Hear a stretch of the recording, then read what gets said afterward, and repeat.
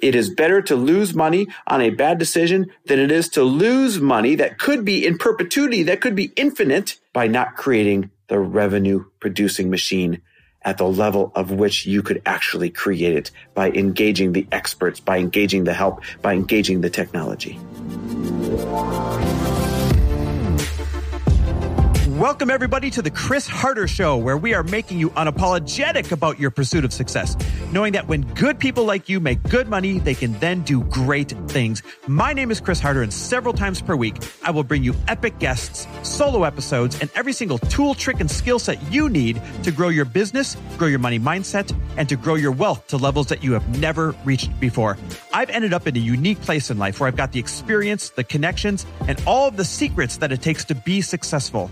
And I'm lifting the curtain to reveal it all to you in an effort to help put you in a position of abundance so great that you can then be as generous as possible. So let's lock arms and let's get started.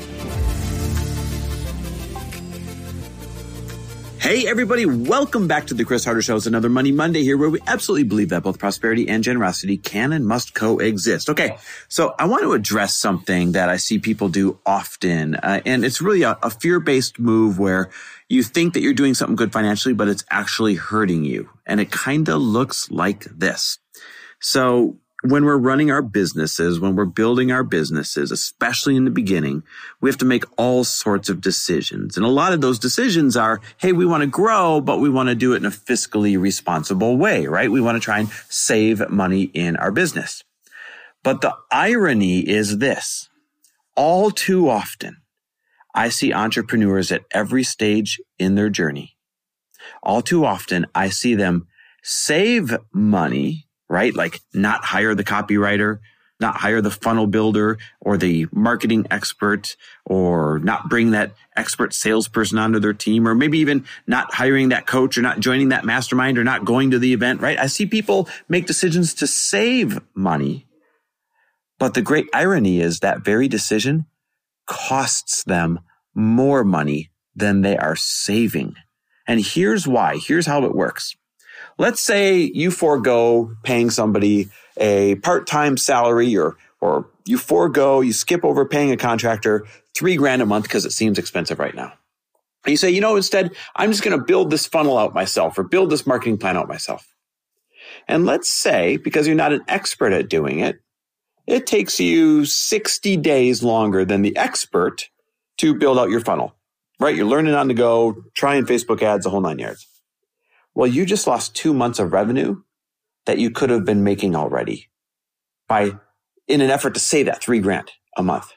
Make sense? So you might have skipped over $5,000, $10,000, heck, $20,000 a month because you wanted to save that $3,000 a month and figure it out yourself. Now, here's the worst part. It actually has a compounding effect. You finally get that funnel figured out. And I'm just using funnels as an example because it's a real tangible one. You finally get it figured out yourself and you test it and you're like, woo, look at me. I'm good. This thing's making a little bit of money. The first month, it might bring in, $1, $2, $3,000. And you're feeling good because you saved $3,000 on that contractor fee. Second month, maybe it brings in $3,000, $4,000. And you're feeling good. You're like, woo, I'm month 4, month 5 in, and I'm making more money than on my funnel by figuring out myself than what that contractor fee would have been. Except at month 5, 6, you've now missed out on maybe $5,000 the first month, $5,000 the second month, maybe $10,000 the third month, and $10,000 the fourth month, and maybe $20,000 of revenue that fifth month. I mean, heck, you've missed out on $50,000 trying to save $3,000 a month for 5 months. So you've traded $15,000 in savings for $50,000 in revenue because you wanted to do it yourself. Now, what I'm not doing is I'm not advocating that you be irresponsible with your money. But what I am doing is literally telling you our path that we took so long, nickel and diming every decision, skipping the expert, skipping the best person we could hire and figuring it out ourselves. And we've lost millions doing that. Not thousands, not hundreds of thousands. But as I've figured it out, I think we've lost millions of dollars. Now, listen, we don't do this anymore. We've learned to finally hire the best. We've learned to take the risk. And guess what? Some of the risks don't pay off. Big deal.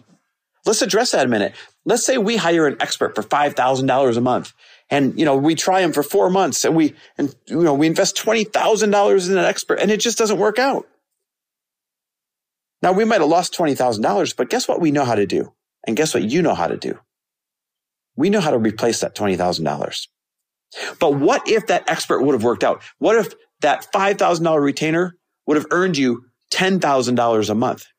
Now you would have spent 20 to earn 40. Something you don't know how to do on your own already. So you're missing that 40 grand. And even if this expert didn't work out, you would have at least known.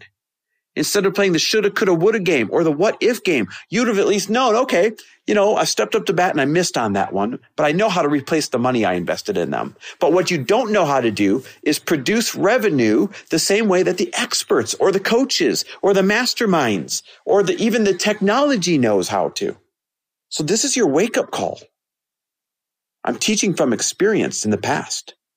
Don't be so risk adverse. And don't get me started on personality types. I know some of you are massive risk takers and some of you are the opposite. You are the most risk adverse people on the planet. And you're saying, that's just how I'm built. Well, listen, it's not good to be too risky. And it's equally not good to be too risk adverse. The problem that I see with people who are risk adverse, they wear it like a badge. I'm talking about some of you right now. You wear it like a badge. Look at me. I make such careful decisions. Look at me. I've researched all the data. Look at me. I've really taken my time and I've figured this out and I can tell you every single article and resource about this and I've finally made my decision. I'm better than you. No, I might make more mistakes than you, by the way. I lean on the riskier side of personality types. I might make more mistakes than you. I might just strike out a few times on things I invest in, but I will far outperform you. Because I step up to the plate more often than you. And boy, do I find some home runs. And the home runs and the grand slams, they outweigh the strikeouts. So this is your wake-up call to not be so risk adverse. It's better to lose money on a bad decision than it is to lose money by not creating the incredible revenue source the way that you could. Let me repeat that. It is better to lose money on a bad decision than it is to lose money that could be in perpetuity, that could be infinite, by not creating the revenue producing machine at the level of which you could actually create it by engaging the experts, by engaging the help, by engaging the technology. You can always replace that $5,000 mistake or that $10,000 mistake or that $20,000 mistake, but you cannot replace months or years of missed revenue. So hit me back, DM me, let me know. Are you risk adverse or are you more risky? Where do you fall on the spectrum? And if you're more risk adverse, are you willing to embrace this advice and get into the game and take more at-bats? I promise you, we've done both. And she pays off when you step up to bat more often than when you're risk adverse. Hey guys, by the way, last call. If you want to be a part of the very first roundtable that is going to happen here in Scottsdale, 10 to 12 of you. By the way, more than 100 of you have already texted me personally and said, I want this. I'm in. Just send me the link. I'm in. More than 100 of you said I'm in, but I'm only taking 10 to 12. If I like it, I'll do it again. No guarantee I'll do it again though. So if you want to come to Scottsdale, spend 2 days with me guiding a collaborative conversation where everybody's working on your business. You're sitting in a hot seat. You're getting advice from people you wouldn't get advice from otherwise, including me and my team. For 2 days, I'll blow your freaking mind. Then I want you to text me the word roundtable. It's your last chance. Text me the word roundtable to 310-421-0416. Again, text me the word roundtable to 310-421-0416. I'll see you in person end of March in Scottsdale. Let's go. Let's blow up your business. Cannot wait. Thanks for listening. I always love and appreciate you. Thanks for listening. And if you loved this episode and know of someone else who is as successful as they are generous, please pass them on to me. It would mean the world to me if you help me get this cause and this message out to as many listeners as I can. So please, if you liked what you heard, it goes a long way if you take 30 seconds and leave me a 5-star review and share this with your friends. I'll be forever grateful. And until the next episode, cheers to your success.